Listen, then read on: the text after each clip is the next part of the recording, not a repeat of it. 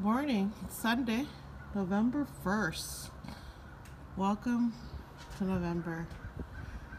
It's still Scorpio's time. It's also almost Thanksgiving Day. And also, most importantly, it's voting week. I hope everyone had a good Halloween. I had a quiet, nice Halloween.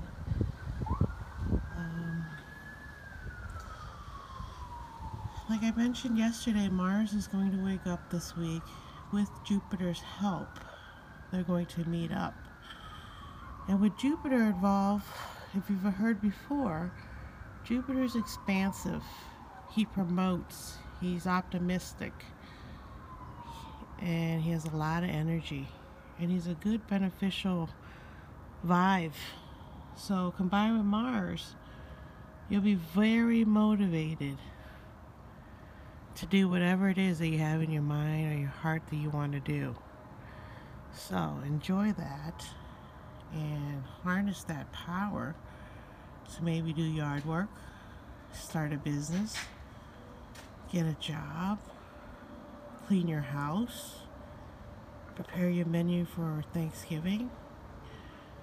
But whatever happens with the election, stay calm. Everything will chill out. But with Mars and Jupiter stirring up the pot this week, Mars also is the warrior planet. He's aggressive when he wants to be. So that's something we have to look forward to this week, is a lot of aggressive energy that can be used for good. But as always, there's always the downside of that. Some people could use it negatively and start a war. So just think about those things and do your meditation.